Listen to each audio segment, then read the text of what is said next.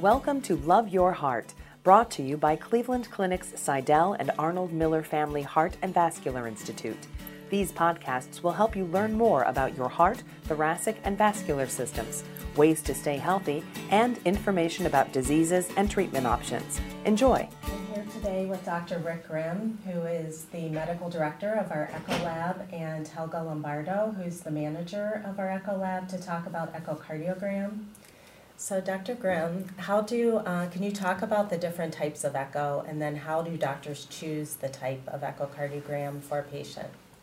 Sure. So an echocardiogram is just an ultrasound procedure specifically geared towards evaluating the heart, and hence the term echocardiogram can also be called cardiac ultrasound. But it's a non-invasive test, and it's very routinely performed, and in fact I would consider it to be the most important diagnostic test for cardiologists, for physicians in general, in terms of wanting to evaluate all aspects of the heart relative to heart function, valvular disease, hemodynamics, and concern for artery disease. So it's a very, very important test to us. Patients will see different environments in which these are done, and our environment, our laboratory is actually associated, in fact, proximity-wise, in our hospital, in the ground floor of our hospital, and we actually perform these tests in our laboratory on both inpatient and outpatients alike on any given day. It's relatively simple and is absolutely painless for the patients. The patients come into our laboratory. They do need to be put into a gown in order that we are able to access the chest wall, and a small probe is actually inserted on the chest wall, and from the surface of the chest we are able to acquire the ultrasound images. And the test generally takes between 30 and 60 minutes, depending on the complexity of the case and the underlying diagnosis of the patient. But it again is a procedure in which the patient simply needs to lie on a bed, and the images are acquired. And after about 30 to 60 minutes, most of the information is usually obtained on any given case. So sometimes patients have to get a more extensive echo. Like there might be ones with exercise, or they may get ones where there's a probe down their throat, or different things. Like how do you choose which one? Right. Well, first of all, regarding the one that we actually insert like an endoscope, and just like a gastroenterology examination of the stomach, the probe, the actual the actual imaging capability is on the end of this probe, and we can insert this into the food pipe.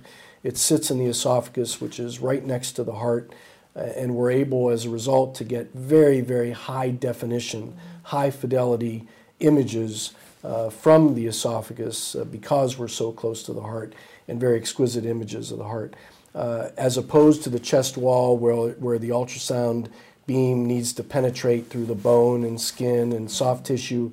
Again, when it's sitting in the esophagus right next to the heart, the images are just much more high fidelity and high resolution images. And so in some cases, in the overwhelming majority of the cases, we can acquire adequate images from the chest wall. But in some cases, and particularly for structures of the heart that are posterior or in the back aspect of the heart, this transesophageal imaging is optimal. And often, for example, patients that have any pathology of the mitral valve, which is a more posterior structure, or the left atrium, which is a more posterior structure in the heart, that is best imaged with a transesophageal echocardiogram. Okay. And what should patients know as far as coming for an echocardiogram? For a standard transthoracic echocardiogram, there really isn't much to the patient. It's a painless test. They'll be lying on a table, asked maybe to have their positions changed from one lateral decubitus to on their back. They may hear sounds, which is the Doppler coming out of the machine, but for the most part, it's a painless test. For a stress echo, if they're coming for a stress echo, to wear comfortable shoes because they'll be running on a treadmill. And for a transesophageal echo, basically, again, they're transferred into a gown, but they do need to bring a driver because they are lightly sedated, and they need to make sure that they have someone who can safely take them home. And how a lot of times patients try to read their tests on their own, and they'll call because they have questions. What would you like to say to patients about the test results? Yeah, right. Well, I would caution the attempt to interpret without some guidance. A lot of the terminology can be very involved and complex, of course, and potentially misleading, unfortunately.